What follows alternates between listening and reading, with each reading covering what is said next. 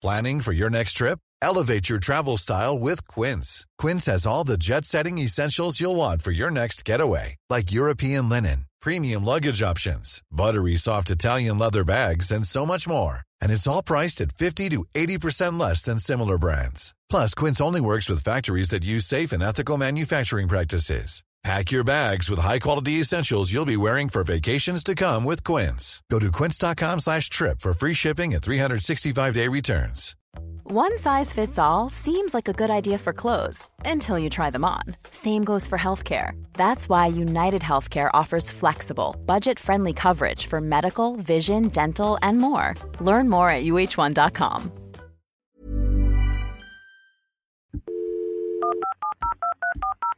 This podcast is a Royfield Brown production. Find others on iTunes. All right.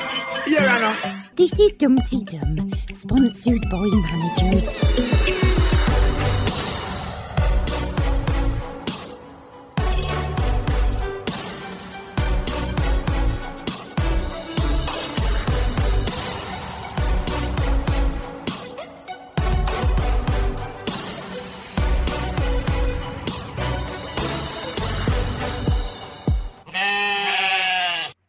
Diddly dum, diddly dum, diddly dum, dum dum dum dum, dum da diddly dum, dum da diddly dum, da diddly dum, da diddly dum, dum dum dum dum da diddly dum. Bah. This is Dumpty Dum, the show about the reality docudrama that are centred in Ambridge in the heart of the Midlands. I'm the foot-washing evangelist, cleansing your souls, who goes by the name of Royfield Brown. Alongside me, seeking redemption and supplication, is the saintly Rosie Porty. And then there's the man whose patriarchy has been smashed and who's been brought to his knees, Quentin Rayner. And the last part of the Porchester Echo article, folks, is you, our lovely listeners. This week's Dumpty Dum is from Jeff, and on this week's episode, we hear views from Brian, Christy, Glyn, Jane, Linda Miller, Nick Roworth, and our Witherspoon. But first, it's Amber's Week That Was Ambridge. Hello, Dumpty Dum. I'm Amber, and on This Week in Ambridge, Kirsty's activities to look suspicious as hell modus operandi continues as she visits Gavin in prison. My reckons are on a love affair based on the transcendent experience of dysfunctional trauma bonding. Mia's gone vegan and wants to smash the patriarchy. It would be endearing and fun if it didn't also happen to be incredibly bloody annoying. Lee wants to have a proper chat with Helen about how they interact with their kids, concerned about being the cool one. Against Helen, this is not bloody hard. Linda's back on Machiavellian form as she lightly persuades Kirsty to assist her as producer. God, I have missed top form Linda. Thank you for that, Amber, me dear. As always, tip top. And we're going to be hearing you later on in the episode because you're doing the social media roundup. We always like to mix things up and do things, I'm going to say arse about tit, but let's say backwards from the normal Dumpty Dum way anyway. Rosie P, I believe we have somewhat of a monumental electronic missive. We're going to lead in with that, aren't we? We are. So Owen Brannan has contacted us to effectively submit a PhD thesis on Peggy Woolley as the main villain of the Archers. And in the interest of time, I'm not able to read the entire missive out, but I'm just going to hopefully give you the key bullets. So it was only 5,000 words long, Rosie. Come on. That's true. But, you know, we're not in Vivaland just yet, even though it was the most amazing academic Archers conference at the weekend. So thank you very much to Cara and Nick for making everybody's weekend absolutely amazing. But moving back into Owen, so the subject is Peggy Woolley is the main villain of the Archers. And his rationale for this is that none of the kind of, other kind of villains that we've been talking about for many, many years on Dumpty Dum in terms of the Titcheners, the Crawfords and the Horribans are nothing in relation to the demonizing dictatorial debauchery of this narcissistic nonagenarian nana in knitwear. Try saying that with your teeth in. And Owen goes on to say that he was initially taken in by this seemingly lovely old lady at the head of this dysfunctional family, trying to mitigate their several unmitigated disasters. However, during Helen's prisoner cell blockade experience, he began to feel that she wasn't as caring as he first thought and was, in fact, a little detached. And since then, after his vicious attack on poor Tony, this has solidified his feeling about her. And his view is that Peggy's special brand of malevolence in controlling her family for the entirety of the show has actually led to him loving her rather than hating her. He thinks it's fascinating that this show that's meant to be about family and community has structured itself around a character who is intrinsically evil, using and controlling people through social and familiar constructs. And he then goes on to say that he believes that vicious Hilda is just an extension of her true self in animal form, a demon, if you like, going back into Greek literature. But effectively, Tony signs it off by saying how much longer she will get away with this now. Tony's had enough. He doesn't know. But the reason she has is definitely down to June Spencer's amazing performance. Well done, Owen, for a phenomenal, amazing destruction and deconstruction of Peggy Woolley. And I'm sure that both Quentin and Roifield agree that Peggy is a complete and utter... I don't. You see, I've always been a Peggy fan. I haven't listened long enough, I'll grant you, only sort of 20 plus years. And she's been on the show, 70 years, isn't she? To see her evil as you described, develop. I've always liked her, and I'll tell you why, because when she comes on, she cuts through the crap. You know, she's shrewd, she gets right to the nub of the problem. No bullshit, she's 100 now, 96 or whatever. And with Alice, you know, everybody was pussyfooting around apart from Emma, but that was out of rage, wasn't it? She sussed Alice straight away, and we got to the nub of it. And I know people think she is manipulative and she plays games with her family. But, you know, when you get to 96, you are what you are. And in fact, Lillian referred to that, and she said she ain't going to change now. I just like the way she just cuts through it all. I always feel like the plot has really moved on when Peggy's been on. And I don't think she's as evil as Owen makes out. She was very caring with Jack and his dementia. She took in Christine as well and maintained her friendship with her. She launched this very right-on green competition, which I know split the family. The only thing I will never forgive her is that it foisted upon us the tedium of rewilding. But I'm a Peggy fan. I like Peggy. I'm going to get absolutely slaughtered for this, but I like Peggy. Roifield, are you in Team Peggy or Team Sanity? Unfortunately, I'm Team Peggy. And I think that people are too quick to judge somebody who has seen a whole century of lifetime behind them. She is somewhat set in her ways. Quentin took the words right out of my mouth. Her and Jack and the dementia, heart-wrenching at times. She was utterly a wonderful support and partner. And those were some of the most touching bits of the Archers we've had in the last 15 years. She's a woman of a certain age. You know, she was part of the Blitz. She's seen her favourite child become a single mother at a time when that was still unheard of. And she went with Jennifer. We judge her solely by the standards of a 30-something, 40-something now, and it's utterly unfair. You know, I've made the point on numerous occasions that her relationship with Nolitando, wonderful. That's a relationship that spans 3 generations, 2 continents, 2 different races of people. And if ever there was going to be mistakes, missteps, you know, things said inappropriately, even though she didn't mean it, you know, she could have done all those things with Nolitando. Even her with Kate. She's incredibly patient and understanding with Kate. Is she perfect? She was nasty with Emma, wasn't she, about the cleaning? I thought. I was just about to say, is she perfect? No. But that's what makes her a great character, because she is real. She's not saint. And how many 96-year-olds could file a video clip, insulting their 70-year-old son. I mean, she did it, didn't she? She filed it.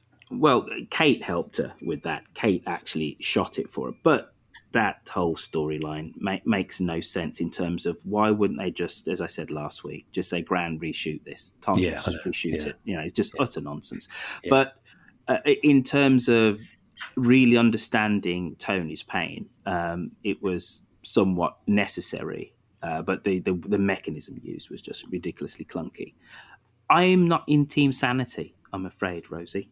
Give it time, Roifield, because as the weeks and months progress and the rewilding goes to the wall because Pip walked off and, Tony kind of comes back and wants some affection and she doesn't give him his next toy train set.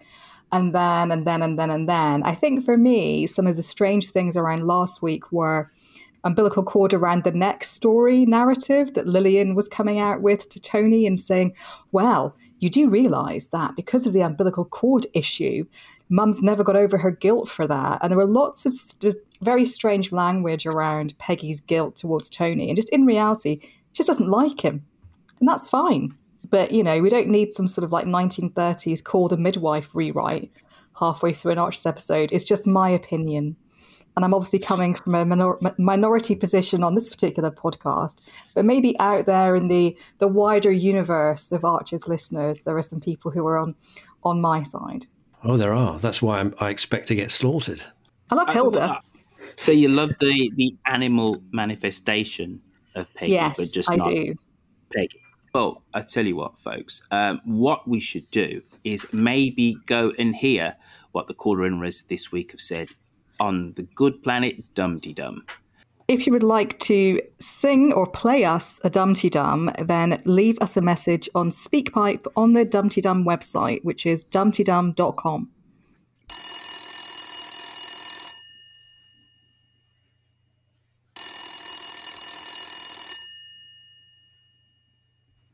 Hello, Ambridge 3962. First up, it's our Glyn. Hello, Dumpty Dum. It's Glyn here, back on location.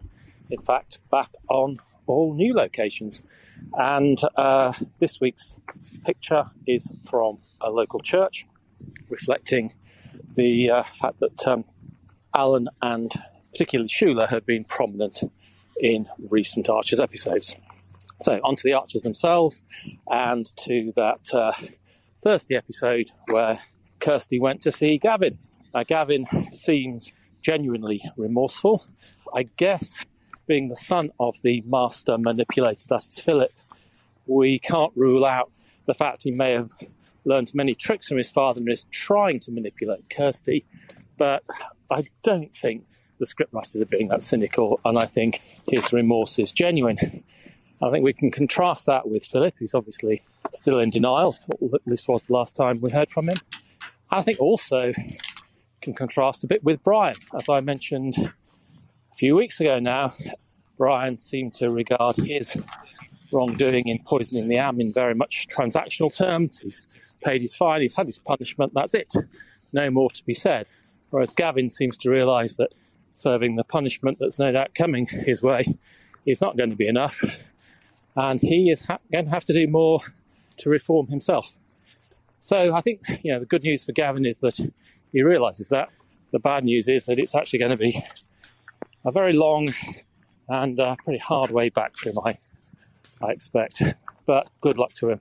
I don't think he's going to get together with Kirsty. I think hopefully she's destined for a life away from Ambridge, which has brought her so much grief. That's all from me for this week. Thanks to all for producing the podcast. Keep it going and stay safe, everybody. Bye. Wow, so Glyn is sending Kirsty away from Ambridge, it sounds like, and away from the very poor life choices and life partners she's chosen in the past, which would be sad because I love Kirsty and I would just love her to stay around and have fun at the Wildlife Trust, maybe hang out with Patrick a bit more. And I think she's got a little mentee on the way with Mia, who is going to smash the patriarchy and actually deliver some value in terms of agri-economics, maybe at a local level. And it was really lovely to hear that he's back on location. And I loved hearing the bird song in the background. I thought that was really, really beautiful. I mean, Quentin, in terms of his deconstruction of Gavin as being genuinely remorseful, do you agree that Gavin is being honest, or is he just being a mini-moss? I totally agree with Glyn. I listened to those scenes with Kirsty. I thought they were really well acted. I thought they were very well scripted as well. And I thought his remorse was genuine. He's actually admitted it. He knows he's going to jail. He feels sick, doesn't he, that it took living with the lads to realise that they were being treated like animals by himself and his father. He refers to himself as a coward. He says to Kirsty, I'm glad I got to see you and to say sorry. And then he finishes off, doesn't he? His peroration was, when I get out, I'm going to be a better man, my own man this time. And Kirsty says, I believe you, Gavin. And he says, thanks, that means the world to me. And I was definitely convinced by his remorse and his disgust at what they've done. And I know there's been rumblings, will Kirsty and Gavin get together? Well, it's going to take a while, isn't it? So I think between now and Gavin getting out, she will hopefully have met somebody. I don't think she'll leave Ambridge. She's too important to Ambridge. So I think she'll hang around anyway. She's got a lifetime as of slavery, pardon the reference, under Linda as her new producer, she's jumped from one fire into another as she cajoles and bullies her into being her producer. Couldn't agree more. The one thing I'll just quickly say, though, I don't think we needed Gavin to say, then I slept rough as well, and there were, people peeing on me in doorways, etc. That was a bit much. I wasn't really convinced by that either. I agree with you. Yeah. What was good about it was that you really heard Kirsty listening, even though she was saying very little. It was mainly Gavin, wasn't it? But you were very conscious that she was listening, and I thought that was, in a way, excellent inaudible acting, if that makes sense. Great call as always, Glyn. Now, back in Caledonia, it is Jane. Hello, Dum-de-Dummers. It's a fantastic, gorgeous day here in sunny Glasgow, and I'm sitting in my studio, and I'm just phoning in to agree with Roifield on last week's comments that he made on Dum-de-Dum when he made his point about Shula. Shula's tone is, I admit, off-putting, and I actually think she suffers from anxiety, so she overstates her point and can appear overly confident and also very annoying. But her journey towards ministry is very realistic. And I think I can say this because I'm a daughter of a Scottish manse with a stepfather Presbyterian minister, an uncle Presbyterian minister, and a father who was a Danish Lutheran minister. And I'm also a vested member of my local Episcopal church, which is the Anglican church here in Scotland. And I'm afraid I'm a bit of a Glaswegian Shula, which is to my horror, obviously. Anyway, she does her best as Shula on a journey which is often a response to an unwelcome calling. And I can't think of any vicar or minister I've known who has thought, oh, I think I'd make an excellent vicar. It's usually something which is and should be undertaken with much doubt and questioning and beating of the chest. And that's just what I wanted to get off my chest, which is that I agree with Roifield, and I think Shula does take a bit of a bashing. She can't do right for doing wrong, partly because of her faith. It's a kind of easy to call her pious and judgmental, but what she said to Kirsty was entirely right. Maybe didn't say it quite with the right tone, but that's what I feel anyway. Anyway, thanks, darling Roifield, and whoever is presenting this week, thanks for all the joy you bring during lockdown. Thank you. Bye-bye.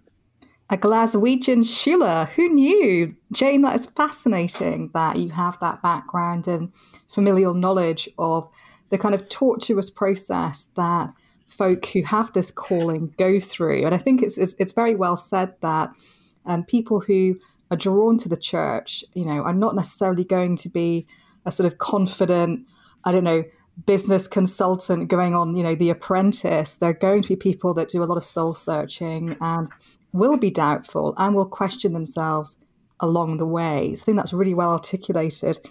I think with Shula, I think she inspires so much passion across the sort of the listener community because she gets herself in a bit of a pickle. because she's kind of on a pathway that will go through multiple iterations. There is a lot of learning for her to do, and in a way, a lot of soul searching about who she is and her identity. And she's having to really question herself in order to be able to then have dialogue with her future potential parishioners. And so it's not surprising that, you know, she does come across as being a little bit pious. And again, the kind of, I think Jane's completely spot on in terms of the anxiety that then leads Shula to appear to be overconfident and potentially hectoring in her conversations with others. And so it's a really interesting, again, a psychological deconstruction of a well-known and well-loved character by one of our fantastic and amazingly talented listeners, because Jane is an awesome artist as well as being very close to the Anglican Church in Glasgow. So thanks so much for calling in, Jane. I mean, I think Quentin and Roifield, there's been a lot of Shula discussion over the past few episodes, but was there anything in Jane's call that made you kind of light up? Well, Jane's right inside my head. And I mean, I'm going to get slaughtered for defending Peggy. I'm going to get hung, drawn, and quartered for defending Shula, because I know she is a bête noire for so many people. But I completely agree with Jane. I don't really have a big problem with Shula. I can see why she gets on everybody's tits and why she's sanctimonious and she's self-centered and she talks about me all the time. But I think her heart's in the right place. I've said this before on the podcast. I thought she was very touching and generous the way she looked after Freddie when he came out of prison and so forth. What really annoyed me about Shula, and it still hasn't been resolved, is I still don't know why she wanted to divorce Alistair. He was never given a reason, and he never actually asked for one, stupidly. The other week she indicated she wanted a bit more fun, which is a bit pathetic, I thought. But I think Alistair would be a lot of fun, as I think. Was it Sabrina Thwaite that had the Night of Passion, or was it somebody else? Somebody got his middle wicket, yeah. Oh, goodness me. But I agree completely with Jane that I thought last week that she was completely right to tell Kirsty what she told her. I know the tone of it annoyed people and detracted from what she was saying, but I could separate myself away from that and listen to what she was saying, and she was spot on. So this week I defend Peggy and Shula. This may be the last you hear of me. From Jane, we go to Nick Roworth. Nick, first-time caller in a I'm Nick, first-time caller in a but I have been on some of the Zoom calls where Roifield called me his bête noire. I've been hearing the Archers since I was born, which makes me a David, but not sure when this actually turned into active listening, but I do remember a lot of the earlier storylines. If you want to know where I'm from, you'll have to listen to Map Corner Podcast, episode 13. Last week, there wasn't much love for Tony, making him out to be really boring with his train sets. And I seem to remember that when he was younger, he had a sports car and a string of girlfriends before he actually wooed Pat away from a herd of Welsh blacks. I just hope that Peggy apologises to him again, this time when he can actually hear and not in a coma, near to death. Is that the end of Nick? It is. It's short and sweet. I must admit, I've heard the line about the Welsh blacks like 4 times because I've edited it. He makes me titter every time. I don't know what he says about me. I'm expecting Shirley Bassey or something or another with the Welsh blacks. But anyway. Anyway, sorry, I'll step back. Rosie, as you were. Well, I mean, bringing up Tony's sports car past just makes me think of Joy and how much fun Tony and Joy could be having right now, racing around the village, cycling, communicating with cats and dogs and budgerigars and llamas, and just having a good old time, and Tony getting his polish out. And I really wish that could happen more often because, you know, Madge does need a buff now and again.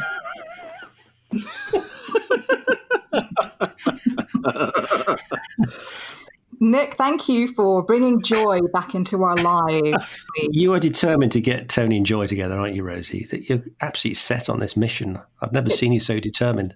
Nick's reference to Tony's string of girlfriends staggers me. Where's he had the time to have a string of girlfriends? Because he made a big point this week of saying, I've been a good husband. I've been married for 46 years and my mother doesn't appreciate what I've achieved, blah, blah, blah. So where was the room for this string of girlfriends? Anyway, did you know that Pat had an affair in the early years of her marriage to Tony? So she was having it away with, I think, like a university lecturer on women's studies who hilariously was a man. And so Pat was having a romantic relationship with her lecturer while Tony's away pulling up the leaks. So yes, that's why I am team Tony and Joy forever. And I think some T-shirts with that on would be lovely. Just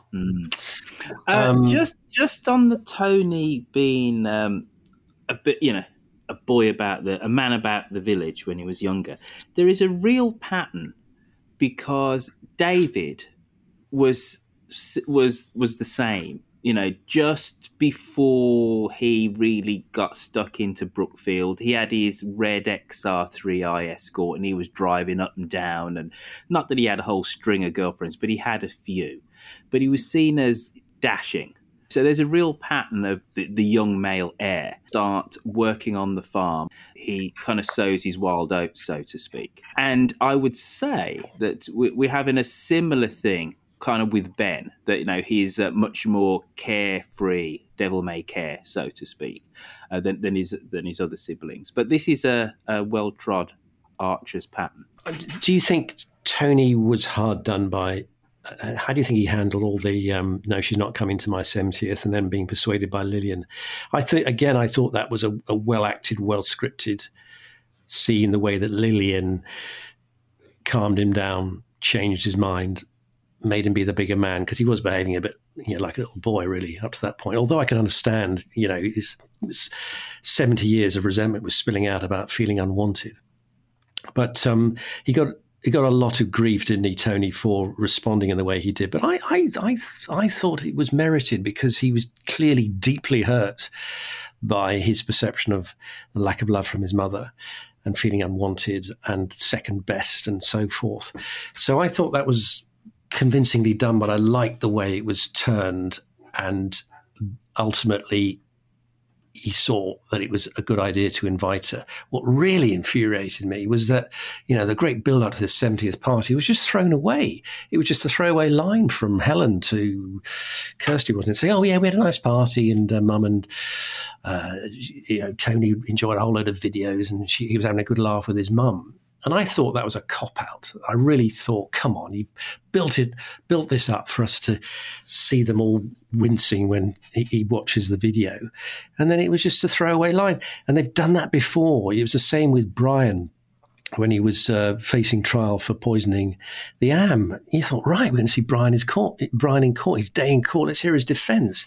And again, that was just a sort of reported one line about, oh, yeah, Brian pleaded guilty, and yes, he's got a big fine. They keep doing this, building up for a moment and then just dismissing it with a casual sentence here and there. So I really hope that, all this build up to Philip being brought to justice and all that they don't just say, oh, yeah, Philip got 10 years. We need to see him and hear him on trial and see him brought to justice. A bit like the Helen trial, which was great radio. I mean, I was listening to that verdict on a train, desperately trying to hear the verdict, and I lost the signal. It was like, oh! So I think if they throw away Philip's trial, I'll be furious, absolutely furious. Thoughts? Mrs. Trellis will be furious. I don't think they will. I think probably it was a technical thing in terms of not being able to get all of the different actors together. I would have thought for the party. So I think more of a technical. I would have thought barrier. Yeah. I'd have thought. And also because, Lillian had kind of smashed him over the head with the umbilical cord guilt-tripping nonsense. There was never going to be a big confrontation because Lillian, basically just drove him towards accepting that. Oh, she played him really well. Yeah, she did. Yeah. And I thought, and to be honest, you could do, a complete psych evaluation of that family and, Peggy's narcissistic behavior and her controlling behavior and the fact that there are no boundaries. There's a huge problem with boundaries and, in a way, relationships in that family where Tony just has given her emotional control over him. And he should just be able to say, she's a mad old bat. she's mean, she's horrible, but she's my mother, so whatever. But because he's never been able to get over not getting that toy train set in the kids, the toy shop window when he was 4, and he's there. He's built up this kind of Hollerton Junction railway extravaganza, and I thought he was going to get a little figure of Peggy and get a train and run her over. And maybe he should do that to process like a voodoo doll, yeah? Yeah, he should. He should just get a little, a mini Peggy, and then get his new train from Justin and Lillian and squash her, because it will just help him. He did stand up to her, though, didn't he, when she announced the green competition? He was really against that. So that's the first time I can recall that he stood up to her. So he's capable of it, is what I'm saying.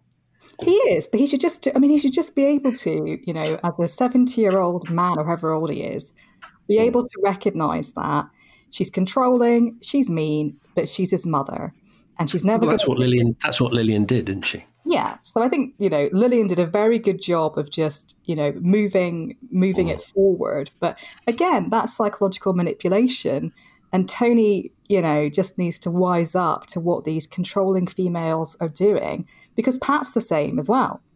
What is he playing at, listening to these controlling psychopathic females when he could be out in the open road? Rosie. It's true. He could be enjoying himself with joy. That's what I want to happen, but I'm not going to go on about it anymore because it's probably very boring for people. There's only a limited amount of server space for this as well.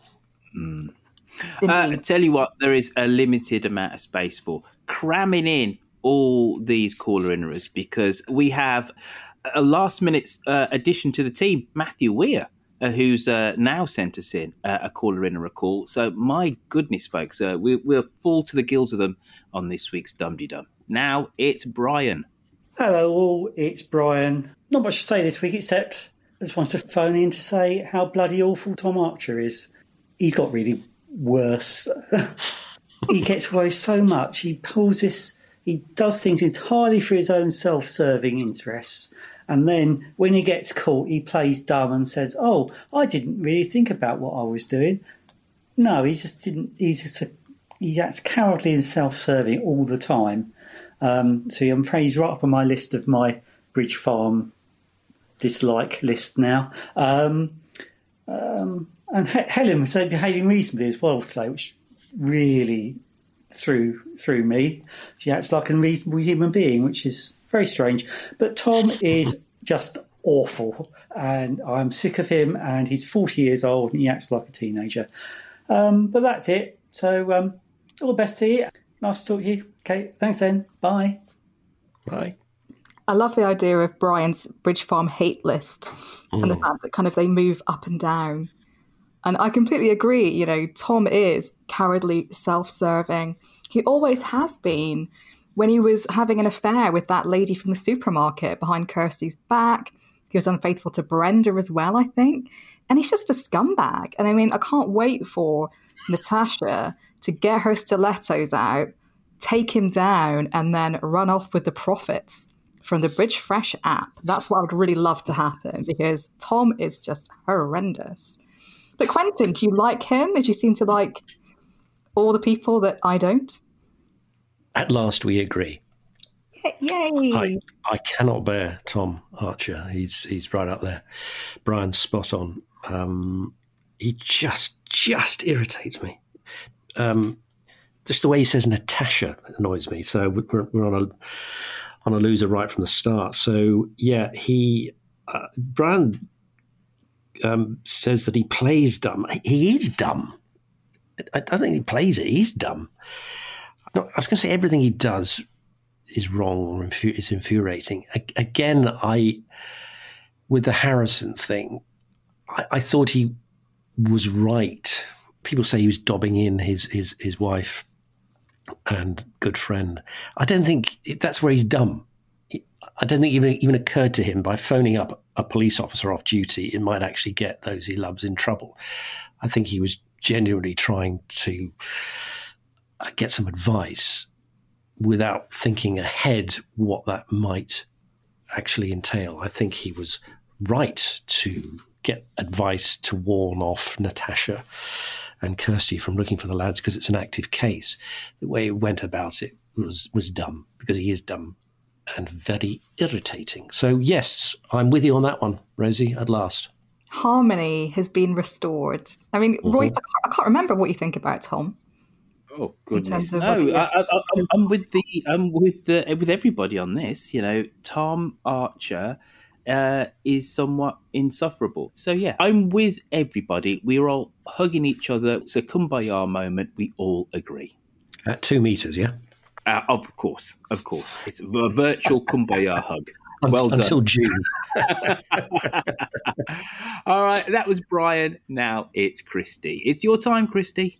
Hi, Christy from Illinois here. I'm calling in part to follow up on the discussion from last week's Dumpty Dum regarding Shula's handling of Kirsty's request. I was really surprised at the level of anger or the reaction against Shula's behavior. I thought that Shula behaved in a completely appropriate manner, given Kirsty's request and her own specific role and ethical behavior as a potential vicar.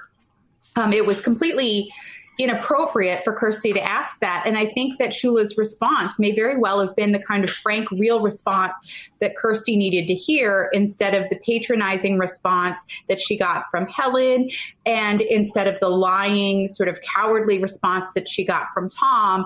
Shula said, look, this is not an appropriate thing to ask me, and you need to not ask me that. That's inappropriate, and you need to really think about what you're doing. And I think that in that sort of firm voice, it may have been exactly what Kirsty needed. And it sounded like this week, Kirsty some of her inappropriate, sort of manic kind of behavior may be petering out. She went and she talked to Gavin, still ill-advised, but maybe it's finally sinking in that this is not the way to handle this situation. Certainly, I'm excited to see what Emma's doing for the community, and hoping that Kirsty will find that kind of action inspiring for her to get herself back on track and to sort of deal with her own feelings of complicity in all of this, that a much more productive and proactive and not self-centered approach will be the best way to move forward and help Ambridge recover from this sort of issue.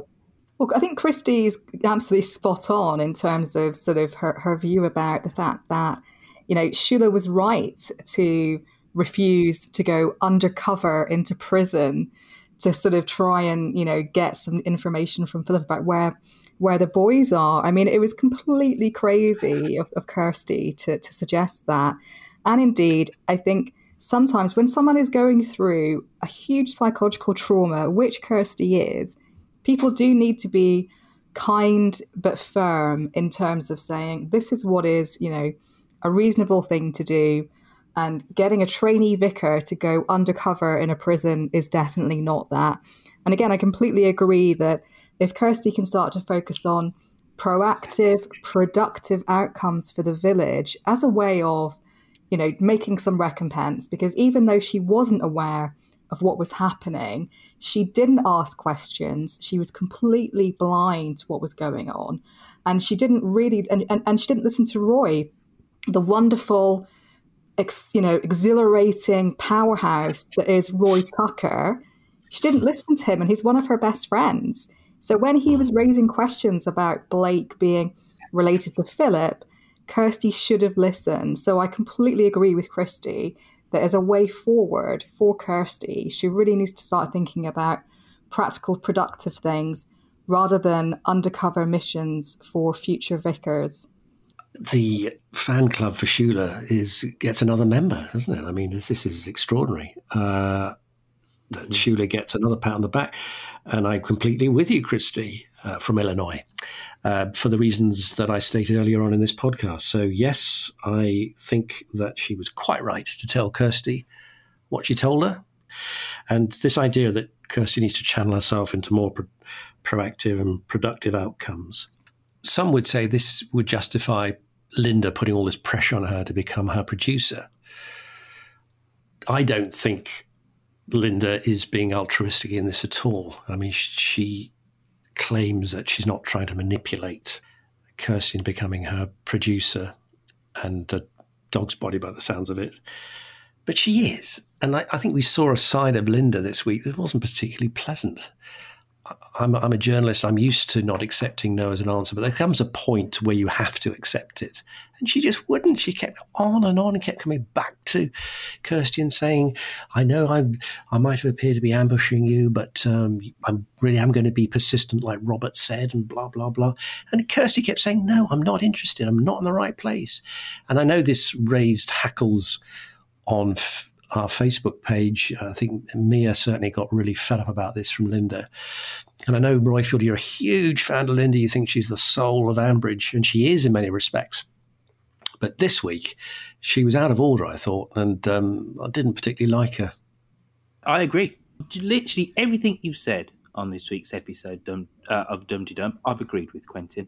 I think Linda it's not extraordinary, but Linda fundamentally is the beating heart of Ambridge, but she overstepped the mark. I understood what she was trying to do, which was to get old Kirsty's mind off this obsession with finding the boys, and the fact that she's generally has more tact and diplomacy. She didn't display it this week, and it did feel hectoring. We had 2 episodes where she was trying to Kirsty. Yeah. She's become messianic, hasn't she, about these mystery plays and talk of redemption and then washing the villagers' feet. I mean, it's like, what was going on? This is madness. Hey, baby, I hear the blues are calling. Tossed salads and scrambled eggs. Mercy. Greetings, everyone in Dumpty Dum Towers and all Dumpty Dummers around the world. It's Witherspoon and Angus Haggis here. First off, a great suggestion last week by Aunt Carrie for the end of podcast song, Paper Tiger. Loved the version Roifield played. Also last week, Pete referenced Kirsty going through the stages of grief, but couldn't exactly recall them. 5 stages, as originally conceptualized by Elizabeth Kubler-Ross in 1969. Denial, anger, bargaining, depression, and acceptance. We now recognize that people don't go through the stages in a straight line, but there's bouncing around. I'd say Kirsty's pursuit of the boys currently puts her in the bargaining phase. Now, could you imagine if you put Peggy, her 3 kids, all their kids, and the following generation in the same room? There would be some intense family therapy going on. We were all disappointed that we didn't get an actual glimpse of Tony's 70th birthday dinner. Instead, once again, we learned about it after the fact. Old school Peggy can be sweet and supportive with others outside her family, such as Emma, but she's tough as old boots when it comes to her children and cannot utter the L word. To tell you the truth, I wasn't a fan of Lillian's intervention. One of the first things she said was that Tony was overreacting, and then proceeded to say that Peggy didn't mean to hurt him and explained her behavior away as being typical mum. Lillian also deflected the blame onto the doctor. She didn't once acknowledge Tony's feelings.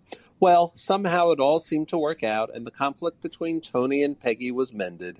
The Ambridge fairy has once again swept in, sprinkled her stardust, and quickly fixed a problem that should have taken much longer to repair. Talk to you soon. The Ambridge family therapist fairy definitely was running around, sprinkling some dust here, there, and everywhere in relation to Tony.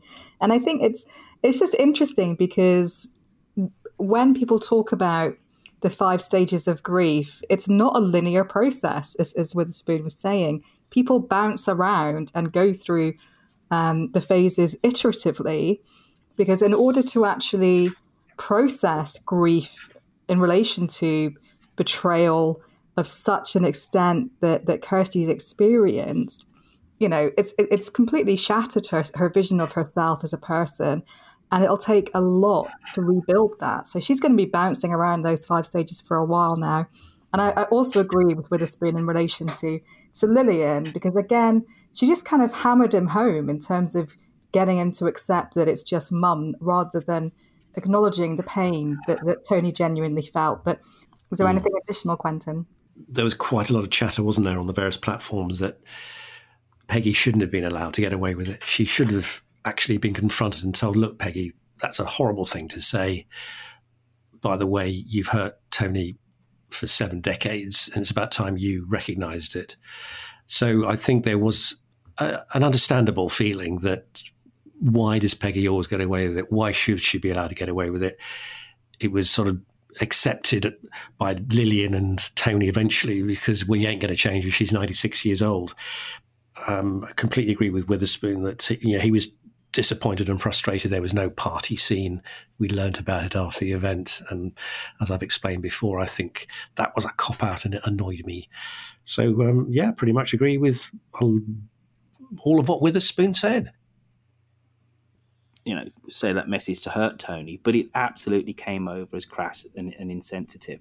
And if she'd have just been taken to task and shown that it was, I'm sure she would have, as he says, you know what, fair cop, I'll record it again. Tony, you are my only son. I love you, blah, blah, blah. And it would have been all fine. And then they could have sat down afterwards. But yes, anyway, moving swiftly on because we are repeating ourselves ad nauseum. Peggy was wrong. Tony was hurt. It's Linda Miller. Hello, Royfield and fellow Dumpty Dummers. This is Lindy Lou here, otherwise known as Linda Miller from Wanstead. I'm a first-time caller-innerer, and I've been listening to the Archers all my life, although I started listening in earnest when I became a student in 1975, so I think that makes me a Brian Aldridge. I remember his arrival in the village. He was very much the slightly evil, hard-nosed businessman that nobody liked, very similar to the role that Justin played when he first arrived. I've been prompted to ring in defence of Shula. I think a lot of the comments about her have been rather unfair, and particularly from Peter, who I think, because he's only a recent convert to the Archers, he doesn't know her backstory and maybe doesn't understand what lies behind some of the things that Shula says and does. I've known her so long, she's a bit like an old friend that I've known most of my life. Her conversation with Neil reminded me that she was very popular as a teenager, a young woman. Both Neil and Nigel were in love with her. I remember a scene when they were talking about her as she approached them, and Nigel referred to her as Venus in green wellies. She's been through a lot in her life, with infertility, the sudden death of Mark when she was newly pregnant, single parenthood, taking over the stables from Christine, affairs with Alistair and Dr. Locke, and inability to choose between them. She's had to rely on herself, and the failure of her marriage really knocked her confidence. But her capacity for self-doubt and questioning will stand her in good stead as a vicar, and I, for one, wish her well. She was spot on with Kirsty, by the way. Bye. Wow. Well, I think Linda, again, we have it's just so fascinating. The sort of the Shula dichotomy within the listenership, and I think actually, I suppose if you've grown up with Shula and you've been alongside her, whether in a hedgerow with Dr. Locke or at the funeral of her husband, then you will have that more rounded understanding of what makes Shula tick or not tick a lot of the time. And what a lovely phrase, Venus in wellies. Maybe that should be Shula's strapline on her social media postings on Jennifer's village website. Is Jenny still doing the website? Because we haven't heard anything about the website recently. And I think Venus in wellies would be a lovely strapline for our burgeoning vicar, Shula. Mm. I think I never knew that Nigel and Neil wanted to see a different sort of strapline from Shula. It's fascinating to hear from Lindy. All the way back to 1974, respect. She's a Brian Aldridge, double respect because he's my favourite character. Lindy really is interesting to hear why she has such a connection to Shula in particular. And, it's Team Shula. I mean, I've defended her several times during this podcast, and I entirely agree with what Lindy's saying about her and what she said to Kirsty. And interesting how she sees Shula's constant self-doubting and questioning, which many people interpret as sanctimonious and self-centered. She sees it as a strength in terms of her future ministry. So fascinating insight from Lindy, for such a long-term listener, and delighted that you're a first-time caller in as well, Lindy. Please can we hear more from you? In fact, along with another of our caller-inners, Nick, you're the second so far first-time caller-inner. So thank you. Delighted to hear from you. Absolutely. I can concur. That is most wonderful that you are properly part of the gang, Lindy Lou. Now we end up with a new favourite. It's Matthew Weir. Greetings, all Dumpty Dummers, Royfield, and lovely co-hosts. It's Matthew here in northern Portugal. This week, Alan had the fortune of bumping into Linda, seemingly on her way home from a 6-day music festival. Her idea of washing the entire village's feet didn't, wash with Alan. And Linda later returned with less spaced out suggestions, presumably after the regulation 10 cups of tea, lie down under a warm blanket, and listening to Ambient House Grooves Volume 5. This week also saw Tony, model train obsessive and all-round ball of fire live wire, turn the big 7-0. Tom showed his usual level of emotional understanding when instead of sitting on Peggy's video roast, he decided to play it to his father instead. This sent Tony off his miniature rails, and the vengeful son issued a grand ban on Peggy. Luckily, Tom only played Peggy's earlier "You Were a Shock" routine. Heaven knows what would have happened if he'd heard her later aimless baby material. And then Lillian did what all good Archer siblings do. She brought Tony round by way of bonding over what an entitled git Jenny is. And unlike Peggy, it was us, the listener, that didn't get to go to the party. We only heard about it anecdotally, which leads me to believe that somewhere on the script room floor is a lost scene where Peggy takes a fire iron to Tony's trains before ramming a Falconshire flyer right up his Hollerton junction. Ciao, Genchi. Stay safe. Obrigado. He's wasted. That guy should be writing comedy. Brilliant. Absolutely brilliant. That is a perfect point to say, Rosie, do we have any emails with an H? Yes, we do. So following on from the psychological thesis that we received earlier on in the show, we now have a wee email from the lovely Carolyn Cooper. Her email is, hi, it's Carolyn from Leeds. I'm sending this email with an H because all my attempts to ring in were thwarted. First, the phone line just rang out, and then SpeakPipe rejected my microphone. What inspired me to get in touch was the return of the lovely Mia. She represents the teenagers that I know. She's passionate about current issues and interested in the wider world. And surely these are things to be encouraged. Whilst Eddie said it with humour, his line that she was a stroppy teenager was unhelpful and could discourage her from developing her own ideas. After all, the family deem her to be adult enough to play a major part in the upbringing of Parpy, so surely she's adult enough to have a valid world view. This week, I've had a bit of a Radio 4 binge and listened to Malala on Desert Island Discs and the reading of the Bill Gates book. Malala illustrates what a difference young people can make, and whilst Mia may not be as articulate or have as fully developed ideas, she should still be taken seriously. Bill Gates is saying the same thing as Mia, with a lot more science thrown in, and I urge anyone who doubts the seriousness of climate change to listen to the Book of the Week recordings. And finally, how refreshing is it to hear a Grundy woman who hasn't accepted her role in life and who wants to smash the patriarchy? Go Mia! Look, I've got no problem with Mia sounding off about veganism and saving the planet and all that. Just the wrong time. But since we had it, so we have to discuss it, I thought the scenes were nicely handled, actually. I thought both Clary and Eddie listened to her with respect and gently particularly Eddie, put the opposite point of view. And, I learned stuff myself about the counter-argument, so that was quite interesting. Some people objected to the, yes, you are trying, you're definitely trying, I'll give you that sign-off from Eddie. I think that went over her head. But, yes, it's good to hear a stroppy teenager and idealistic and so forth, but... Well, I'm just glad that Mia's back, because I loved her as a character, and if we're going to have... bit of an eco-warrior, ethical, pure, evangelistic, smash the patriarchy teenager. You know what? Great. And because I love it. Hey, I'm Ryan Reynolds. Recently, I asked Mint Mobile's legal team if big wireless companies are allowed to raise prices due to inflation. They said yes. And then when I asked if raising prices technically violates those onerous two-year contracts, they said, "What the f*** are you talking about, you insane Hollywood ass?" So to recap, we're cutting the price of Mint Unlimited from $30 a month to just $15 a month. Give it a try at mintmobile.com/switch. $45 up front for 3 months plus taxes and fees. Promo rate for new customers for limited time. Unlimited more than 40 gigabytes per month. Slows full terms at mintmobile.com.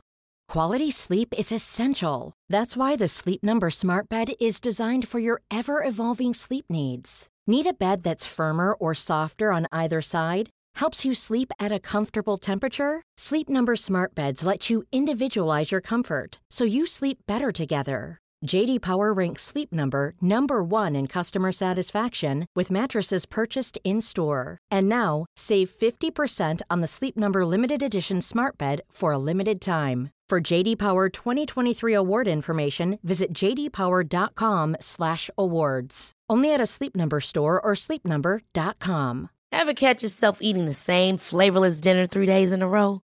Dreaming of something better? Well, HelloFresh is your guilt-free dream come true, baby. It's me, Keke Palmer. Let's wake up those taste buds with hot, juicy pecan-crusted chicken or garlic butter shrimp scampi. HelloFresh.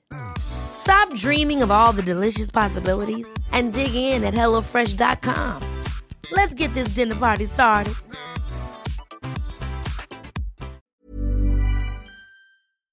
Now, it's time for Social Media Roundup. You've heard her once, you're going to hear her twice.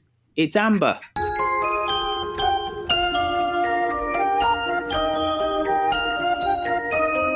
Hello, Dumpty Dum. Amber here again to give you the Social Media Roundup. General talk in the group has largely revolved around Mia's vegan rantings, Kirsty and Gavin, with a little side of Linda. I'll start with a post by our very own Lillian McCarthy, who was feeling annoyed. Okay, so this is not going to be a popular post, but tonight's episode made me think seriously about stopping listening to The Archers. I'm getting very, very sick of being guilt-tripped. Tonight's episode has to be the most annoying I've heard in a very long time. Tommy Crowson said, I think it's how the storyline is being told to us as listeners rather than the content. They've addressed the story in the wrong way, in my opinion. It perhaps should have gone to a more elderly character, but predictably really for the Archers. And Sean Brown responded to this with, what in particular annoyed you? I thought the vegan segment was pretty clumsy. Stephen Bowden was much more forgiving of Mia's rant. I think it was a reasonable representation of an idealistic teenager bumping up against the real world, so perhaps clumsiness was deliberate. David Egan, a name often cropping up in my social media roundups, said, I did like Mia saying that just because she was a teenager didn't mean she could be dismissed. I liked Eddie's non-dismissive parrying. I agree. He was open to listening to and educating Mia and actually opening up a dialogue to make her think. You know what conversation I would like to hear though? Mia and Kate. They've arrived at veganism from very different angles, so I'd really love to hear how that conversation goes. As much as I'm sure it may bore and annoy many. Mia Fox kicked off a conversation with some spicy takes on Kirsty's situation with Linda. The Dumpty Dum community is very broad. Many have commented for and against the vegan environmental thrust from Mia. Others on Kirsty's blinkered approach to her situation by wanting to visit Gavin. What really got me from tonight's episode was just how much Linda was bullying Kirsty into producing her next venture, even though Kirsty said multiple times that she didn't want to. But because Linda is such a favourite character, brackets not of mine, it will probably be glossed over as gentle persuasion, as she called it. Suzanne Steele weighed in on this, saying, "Deliver us from Gavin and Philip and Kirsty et al. Why do I have this terrible premonition that once Gavin gets out of jail, he and Kirsty are going to get together? Please write them all out, script writers. Bring back some of the humour and escapism of old The Archers. Surely some characters still exist in the village that could visit more often with us." And here it is time for Amber's unpopular opinion. But the absolute chemistry with Kirsty and Gavin is something I cannot ignore, and I would definitely be keen for this pairing. And for a final comment that did make me chuckle, as I was not a present listener for this period of time, Richard Lucas asked, "Does anyone remember when Pat walked into the village shop and said, 'Can I have a pot of yoghurt for Tony?' And someone muttered, 'That's a good swap.' It must have been a good 10-20 years ago, but who told the joke? I personally actually really cackled at this. Is my sense of humour too bloody simple? Maybe. Thanks all, and see you again soon. Bye." Amber, thank you for that as always. Mr. Quentin, you've got a bit of a hard act to follow. Well, both Peter and I, and Peter mentioned last week, got it in the neck from Andrew Horn, who didn't like us having too much banter to do with the tweets. I think a little bit of banter's okay, but I know we're short for time, so I will crack on with them. So I have picked out 3 tweets from the week. There's a bit of a food theme to at least 2 of them. But here we go, in reverse order, as is the way, and I have awarded the bronze tweet to Kernow Ian, who's known on Twitter as @Kernow27, and he reflects that Mia has matured quicker than a vat of sterling gold butter, which I think is true. In second place, in silver position, it comes in from Rob Titchener, who's as at Titchener R, he is, and this takes us off into a slightly different direction. But here we go. Rob has written, "One of Tony's distant relatives was a train fanatic too. Apparently, he died when he was struck by the Flying Scotsman, trying to get a better view of it. They installed a commemorative plaque for him. His family said he would have been chuffed to bits." And in gold position, tweet of the week, it is a tweet that, Rosie, you had a part to play in, because you teed this one up with this. "Is it a cheese-themed wedding?" To which Linda Top of a Hill, known as @oflinda, replied, "Who will clear up the debris?" I love that. Amazing. I like that. Amazing. Yes. There you go. So that's my gold tweet of the week. Congratulations to those 3. Well done, sir. You didn't let yourself down. Those were awesome tweets. Dumtydum.com, folks. Go there. It's got awesome things. You can buy stuff in our shop, and you actually are. Also, there is Tractor, the social network, which is just rating and primed for when blooming lockdown is over. Then you'll be able to go on there and say, "Oi, you live approximately a mile away from me, or relatively close. Why don't we meet up, walk our dogs, have a coffee, talk about the Archers, and maybe Quentin and Rosie into the bargain too." So that's what you can do on dumdum.com, folks. You can buy stuff. You can get onto Tractor. And when you go onto Tractor, upload a picture. It's just nice to see everyone's happy, smiling faces. And if you happen to live in South America or in Africa, extra reason to sign up too, because there's precious few of you on those continents, and they're fine continents. I love Africa and I love South America, and they're just empty, apart from just one Dumdy-Dummer on each continent. If you would really like to help out the podcast, what you can do is go onto Apple iTunes, write us a review. We love that. And basically what it means is when you write us a review, more people then get to know and hear about the show. So write us a review on Apple iTunes, and then more people get to hear about us, and we have more Dumdy-Dummers. For the reasonable price of $2 per episode, $2 per episode, if you go onto patreon.com, you can support the podcast. Now, I'm in a little bit of a quandary, folks, because initially when we started doing all the Patreon stuff, the whole idea was to give the patrons extra content.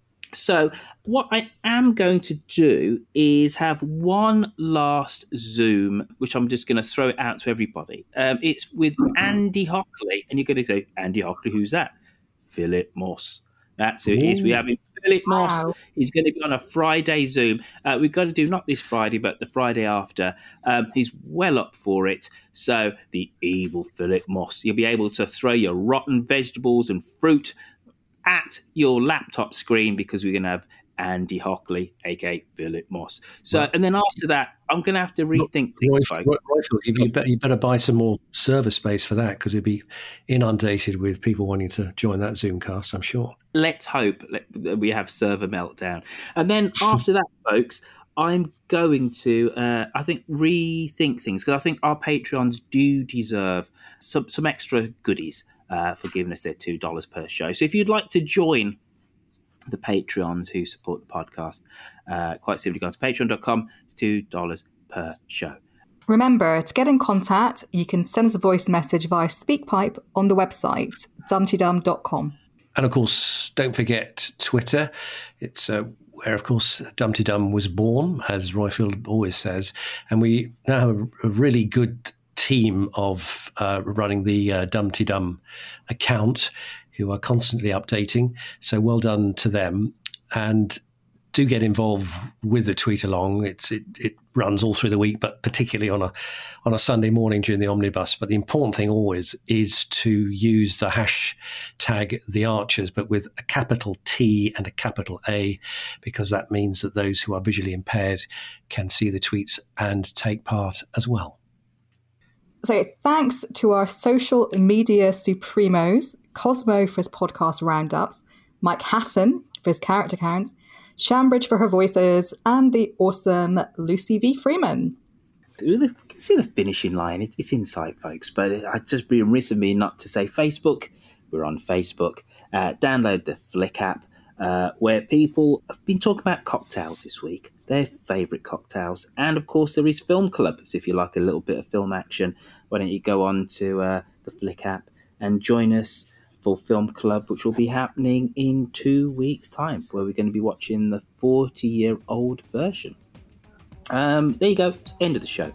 And I've got a piece of music, and hopefully, my co-hosts will allow me this little indulgence. Now, I had the idea because the great Matthew Weir talked about ambient house music. I thought, how about the Orb? They were big in the old ambience in the late 80s, early 90s, with their classic Little Fluffy Clouds. So behind me, you're hearing the twinkling, lovely electronic sounds of the Orb. Tatty bye, ta-ra a bit. Quentin, do you have a sign-off? I can't remember. What's your sign-off, sir? Thank God that's over. Smashing. Rosie. Get on with it, Joy and Tony. Or stay safe. Ta-ra a bit. The skies like when you were young. They went on forever. We lived in Arizona, and the skies always had little fluffy clouds in them, and they were long and clear, and there were lots of stars at night. And when it would rain, it would all turn. They were beautiful, the most beautiful skies, as a matter of fact. The sunsets were purple and red and yellow and on fire, and the clouds would catch the colors everywhere. That's neat, because I used to look at them all the time when I was little. You don't see that in clouds, little fluffy clouds.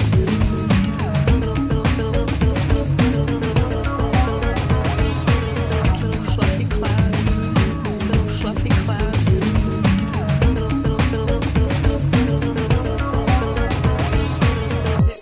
We lived in Arizona, and the skies always had little fluffy clouds in them, and they were long and clear, and there were lots of...